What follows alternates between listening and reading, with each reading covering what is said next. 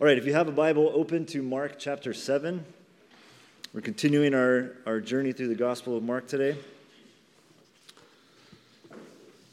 Mark chapter 7, our text is verses 14 through 23, and this is page 843 if you have one of those red pew Bibles.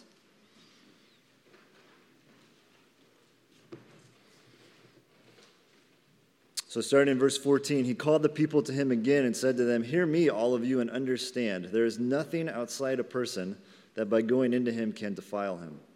But the things that come out of a person are what defile him." And when he had entered the house and left the people, his disciples asked him about the parable. And he said to them, "Then are you also without understanding? Do you not see that whatever goes into a person from outside cannot defile him, since it enters not his heart but his stomach and is expelled? Thus he declared all foods clean. And he said, what comes out of a person is what defiles him. For from within, out of the heart of man, come evil thoughts, sexual immorality, theft, murder, adultery, coveting, wickedness, deceit, sensuality, envy, slander, pride, foolishness. All these evil things come from within, and they defile a person." The word of the Lord.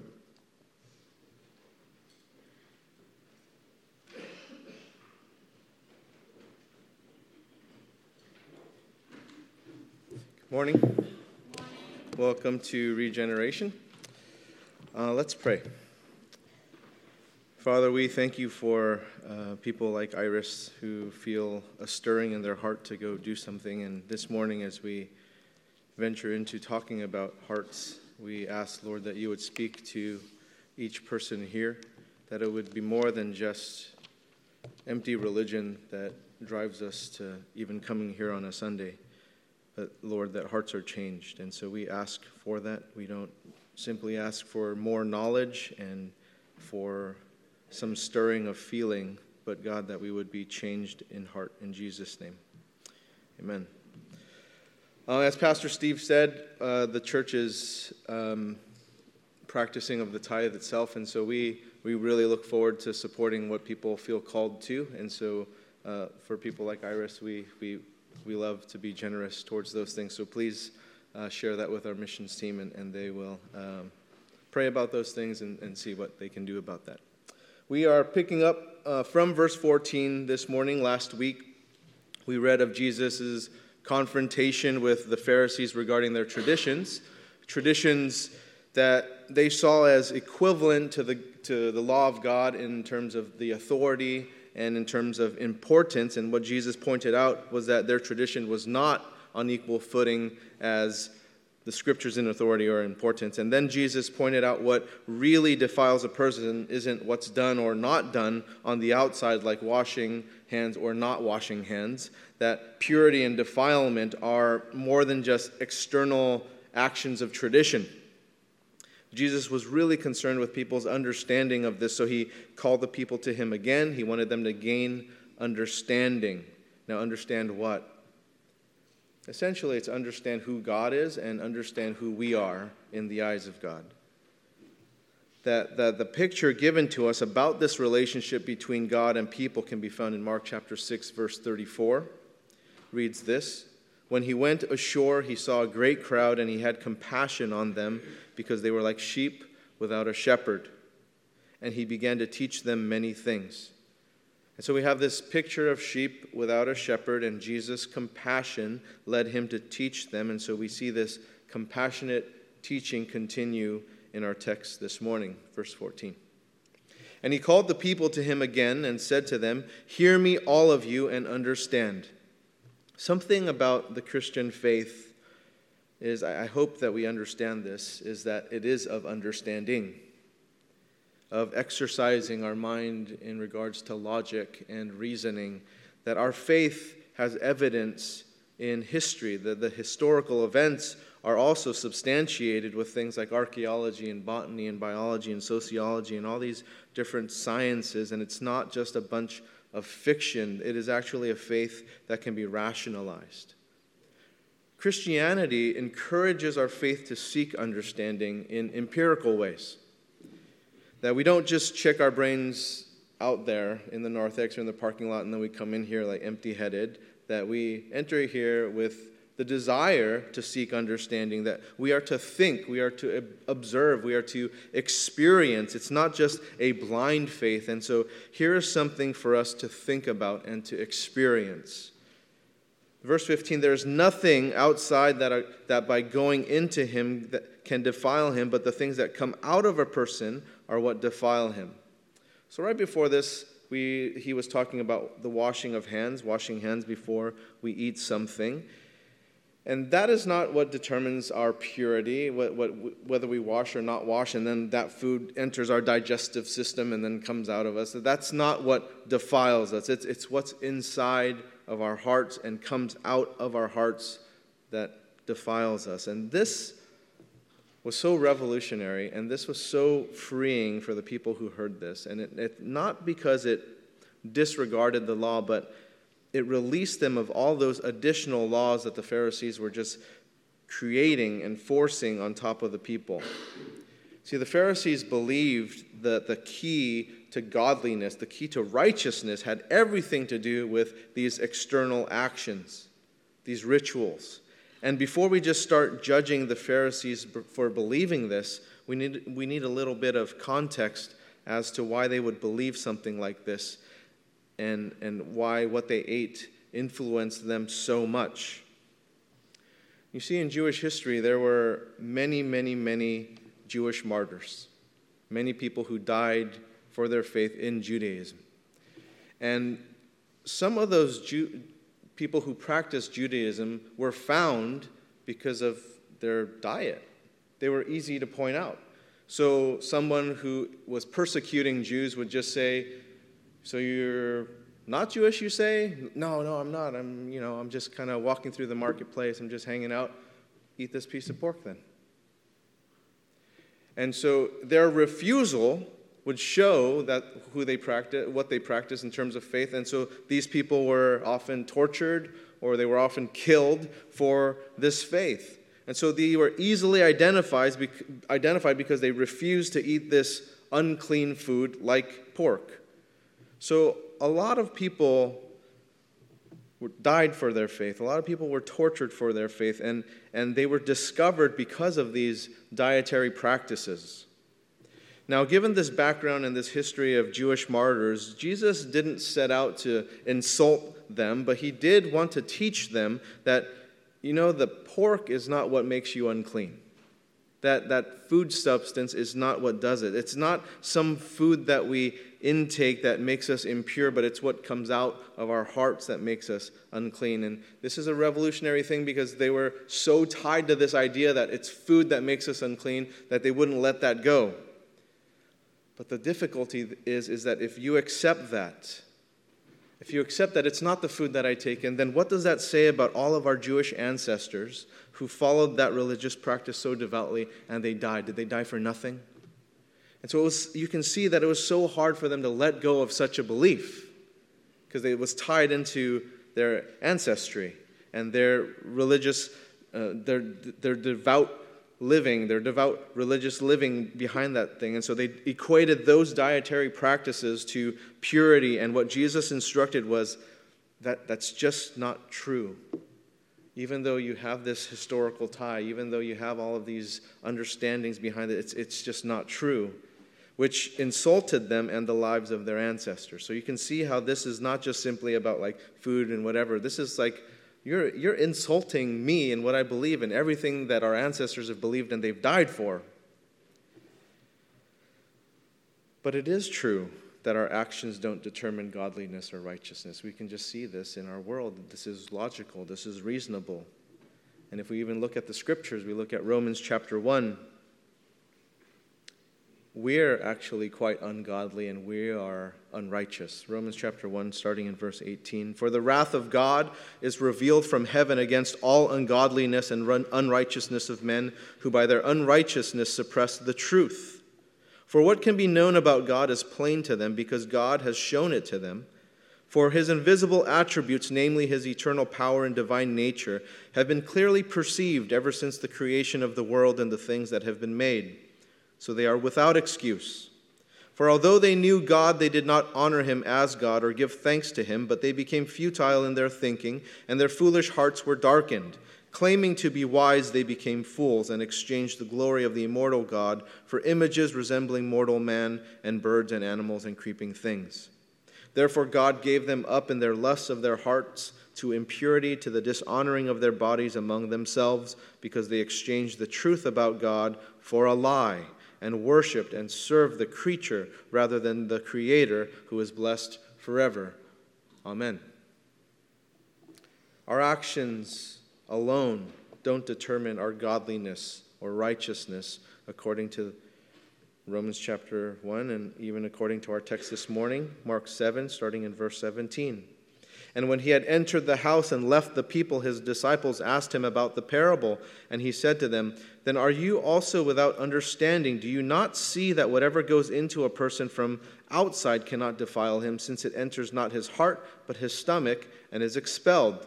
Thus he declared all foods clean. And he said, "What comes out of a person is what defiles him. For from within, out of the heart of man, come evil thoughts, sexual immorality, theft, murder, adultery, coveting, wickedness, deceit, sensuality, envy, slander, pride, foolishness. All these things come from within, and they defile a person." So we see that Jesus had a more private conversation about this subject from verse 17. He entered the house and left the people. And then his disciples asked about the parable. Now, why a parable? Because in a parable, Jesus could say something really controversial without losing the entire audience. And so this subject matter was very controversial, and so it was couched within a parable so that he could say these things without just kind of blowing up the entire room. And so Jesus told the people that what they did, what their religious heroes did, and what they died for when practicing these dietary restrictions weren't the same as practicing righteousness or godliness. And so you can imagine just the gasp. What? What do you mean? And so Jesus had to tread carefully here with what he was saying, because the Pharisees were already looking for any reason to discredit him. And it's not until they are meeting in private that Jesus can openly talk about these purity laws without the Pharisees overreacting to what he's saying. Now, in terms of purity, it wasn't simply about what a person ate. It was something much deeper. That when it came to purity, it wasn't just the actions of purity, but having a pure heart, which then led to these actions of purity.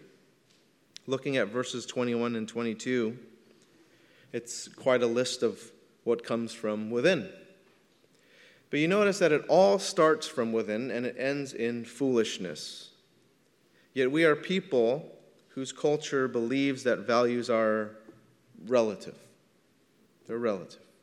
What one believes to be acceptable is relative, and so we just take one of these things in that list of things. Let's take sexual immorality, for example. That some people believe that what is unacceptable for one person is completely acceptable for another person, and whatever we deem acceptable is justifiable according to our own beliefs and our own values. And even if we believe some of those sins on the list are wrong universally, that we can all agree on something in there that is a sin. I think every sane person will agree that murder is wrong. Let's take that one. We still always try to find some sort of justification. We always look for different angles, and so one of those things that we do, and I'm not saying it's necessarily wrong, but it's something that we do, is that we don't always place responsibility on the murderer. And so we start looking for root causes, such as one's background. You know, like where did they grow up? Did they grow up in affluence, in poverty? Were they educated, or how much? Did they grow in an abusive home, a single-parent home, foster care? Did they grow up with both parents? Were they well-educated? Did they have financial means? And we have all these different things. But when we look at this list, evil thoughts, sexual immorality, murder, whatever it is, it just applies to everyone, regardless of background. It's an application for everyone. And so those things are all within us, aren't they? Regardless of background. They're in our hearts. Pride? It's in there. See, we don't have to go through each one, but since They all come out of our hearts. Doesn't that help explain the mess that we find our world in today? Now, I'm not saying that those things, such as background, don't influence. Of course they do. They influence us. But isn't wickedness a problem no matter what your background is? Poverty, affluence, uneducated, educated, no parents. Isn't it in everyone? Isn't sensuality in everyone? It's in all of us. And so out of our hearts come evil thoughts. The background didn't make you do it. It may have influenced us, but it is our sinful hearts that defile us, that the defilement is already in us. And if we believe that it is solely our backgrounds that determine what we do and the wrong that is being done, whatever that may be, then our sociology, our education, our family, or whatever it is, then how do we explain that there's no clear answer to making things better if we can just kind of plot those things, whether it's sociology or economics or whatever it is? Wouldn't we just put all of our resources towards that thing and then cure everything?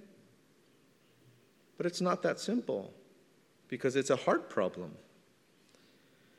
If it was all about the family, then why do we know some wonderful people who came out of broken homes? And those who came out of homes where parents seemed great and the family life seemed to be just fantastic, why do they come out all messed up? And why do people with great educations become like the biggest crooks? And those with the least are some of the most giving people that we know. And the people who have so much are so stingy, and the people who have so little are so generous. How do you explain these things? A couple of years ago, I was in Berkeley for a meeting, and I forgot my money. And I was running late, and there are very few places in Berkeley to park for free, right? So I don't have any cash, I don't have any credit cards on me, and I don't want a $45 ticket. So I'm not too proud to beg. So I start asking people around me if they had some money that I can have so I can pay my meter. So I'm asking everybody, right? I'm just asking strangers. I'm like, hey, I forgot my money. I just need to pay. Can I have some money? And so I'm going there business to business, like people who have businesses and restaurants and stuff, and they're just like, no, I don't, no. Just shooing me away. I'm like, what? You look like your change tip jar right there. Just give me $1, right? It's not a big deal. And I'm telling you, I'm going to pay you back. I'll even pay you back more than you lend me. I'll pay you back. My car's right there. Right when I come back out, you can tell me.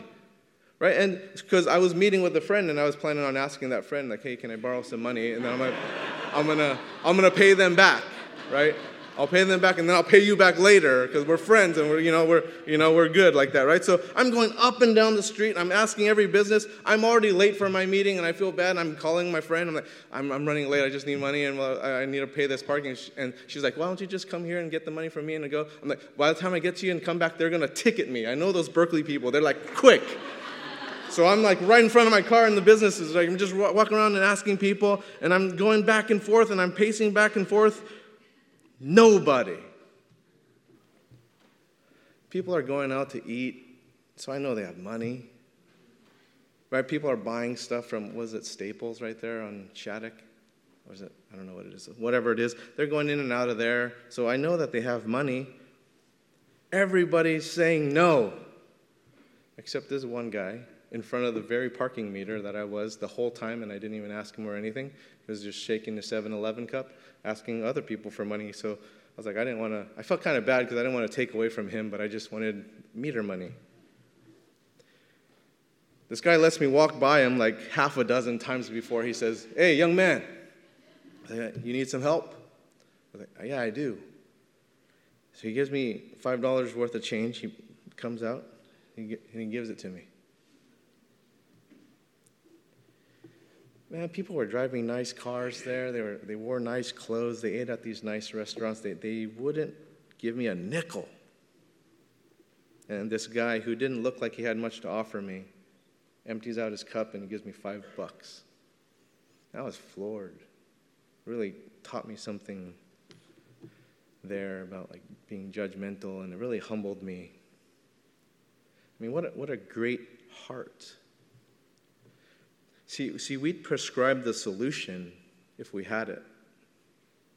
If it's an economic one, we'd prescribe that. If it's a family one, if it's an educational one, we'd prescribe that.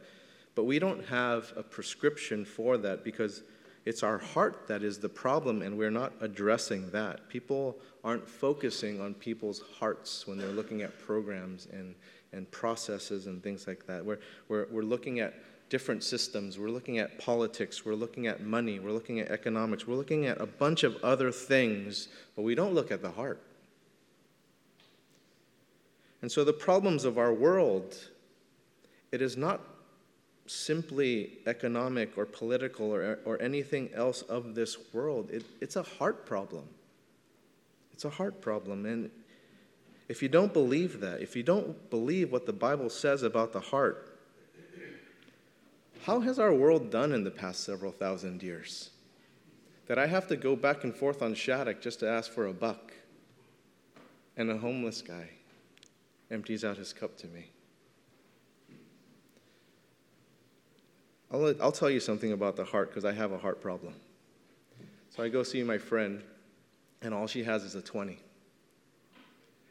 And I instantly go thinking to I'm going to go get change and give the guy back $5. And then I stopped myself and I was like, you stingy punk. You just want to give him exactly the same thing, And it's just I got so convicted. And so I went back and I was like, thanks, man. And he looks down at the 20, and looks at me, and he was like, whoa, thanks. I was like, that's a great investment. You have a great heart. And it just spotlight my own, how stingy I am. How punky I am. I can't express the same generosity that he did. I wanted to do $5. Here's a transaction. See, our literacy rates have never been higher in the world. Are we better people? We've never had more wealth in the history of the world. Are we better people? We've never been as technologically advanced. We've never had as much democracy as we have today. Are we any better? Do you not see that whatever goes into a person from outside cannot defile him, since it enters not his heart but his stomach and is expelled? It's just simply biological. It's simply physiological. What comes out of a person is what defiles him. Defilement isn't caused by what comes from the outside of us. It is from within, and all of us are infected. Jeremiah chapter 17, verse 9, the heart is deceitful above all things and desperately sick. Who can understand it? And when we look at all the ills, all of the injustices of the world, we need to keep this in mind, that whatever injustice that we encounter, and we encounter many of them, we must deal with matters of the heart and not just the external actions against it. We can set up some accountability structures. We can give people some tools. We can do all these external things to help someone with, say, let's pick something off of the list, deceit, and help them structure things and give them guidelines on how to deal with deceit. But if the heart is not changed, really, it's only a matter of time until those who are helped are deceived. The real human problem is who we are on the inside. It's a heart problem. And just because things look okay on the outside does not mean things are okay. Even if we have some of these external diagnostic tools to help us, we can misdiagnose. This past week, my oil change light came on my car. And so I brought my car to my wonderful mechanic, Mike. Shout out to Mike. Mike, you're awesome. Mike is a wonderful Christian brother who's looking out for me, and he got to looking at my car, and he noticed some things on the inside. And so he noticed that, your transmission fluid needs to be changed. And he told me, hey, for your make and model and your year of car, they were known for transmission problems, and they don't tell you these things. So he tells me these things. He also tells me, hey, your coolant needs to be flushed. And so it's getting too acidic. And what happens is the coolant, when it gets too acidic from the inside, it starts eating away at the seals and starts eating away at your hose, and you won't know until your car overheats and you have a busted hose or a busted seal. And so nothing on the outside could tell me those things on the inside, even though I have a diagnostic light that tells me you need an oil change. So Mike took a deeper look on the inside, and it also helps that he has the same car as me that has over 250,000 miles on it. And I was like, Mike, I want my car like yours. I want it to last 250,000 miles because I don't want to buy another car. And so it's like, okay, so then you got to do these things. You got to do the transmission flush. You got to do the coolant stuff. You got to do all this stuff. And so I got a light that reminded me that I needed an oil change, but then when I brought it in, some other things were unveiled, uncovered. See, it's important to come to church, to fellowship with others in a home group, and for people to be able to speak into your life and to be those diagnostic lights, to show you what's up. But sometimes we just need a deeper check that reaches into our heart, that diagnoses some deeper problems. That we need God to reveal those things to us, that we need to go straight to Jesus and say, God, I have all this accountability structure, I have all this stuff in me, but I really need you to show me something that they don't even see, because they can misdiagnose, or they see something and it's really not just that. See, we already know that all of us have heart problems, and it would be great for God to shine a light on those things so we can work on those things. And we need Jesus to do a heart work in each of us to transform us. Aren't there so many things we know about that we've taken action toward, but we're still failing at making things better? We can take environmental stewardship as an example, right? This is a hot button topic. We've never composted, recycled as much as we have today. We've never done that much. But it seems that the environment is getting worse, doesn't it? Our oceans, our air, the land, it's never been as polluted as it has been today. And we're doing all of this external stuff, and there's still so much for us to do. But if we don't change our heart towards the stewardship of our environment, well, we'll just continue to destroy it. Now, environmental stewardship, it doesn't happen by us simply using less fossil fuels or becoming vegan or minimizing our carbon footprint or all of these external actions. It'll really happen when our hearts change. When our hearts change and we realize, God gave us this privilege to steward the world. When we change who we are, it influences the action steps that we take to then go forward with those things.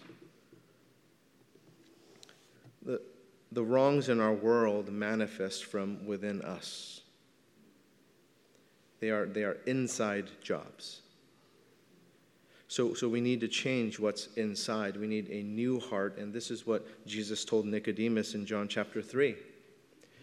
John chapter 3. Now there was a man of the Pharisees named Nicodemus, a ruler of the Jews. This man came to Jesus by night and said to him, Rabbi, we know that you are a teacher come from God, and for no one can do these things that you do unless God is within him. Jesus answered him, Truly, truly I say to you, unless one is born again, he cannot see the kingdom of God.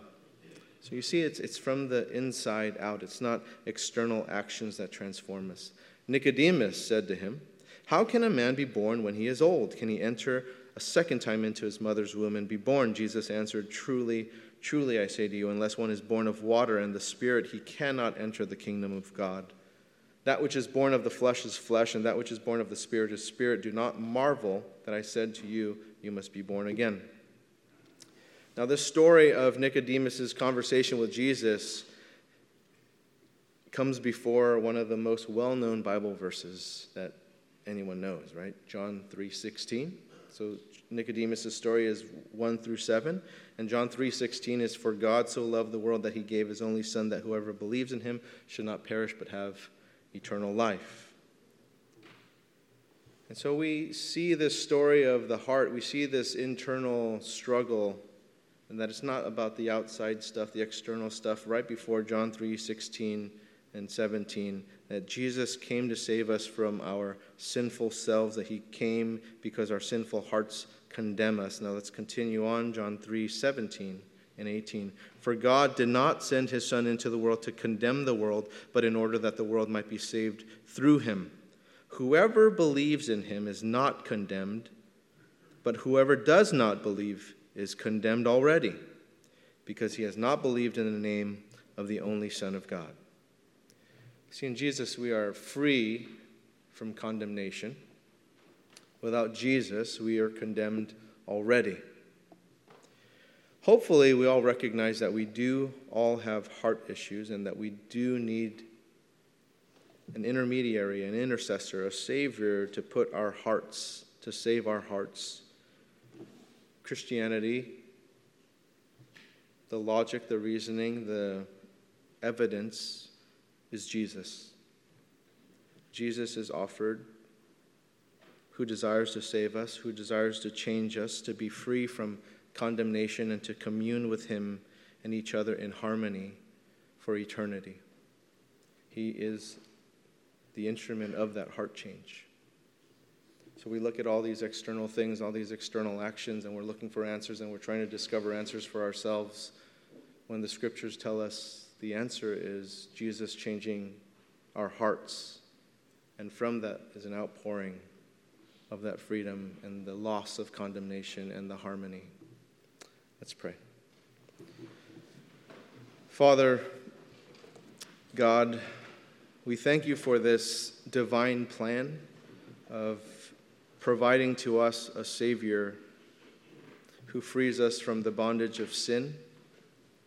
We have this list of sinful things, realizing that they are all within ourselves, and we try to change things, just like the Pharisees did, thinking that perhaps the washing of hands will remedy impurity, that what we take into our bodies will remedy impurity, when realizing all those external actions, even though with great motives and great intentions, still fall very short, because the real issue is our own heart.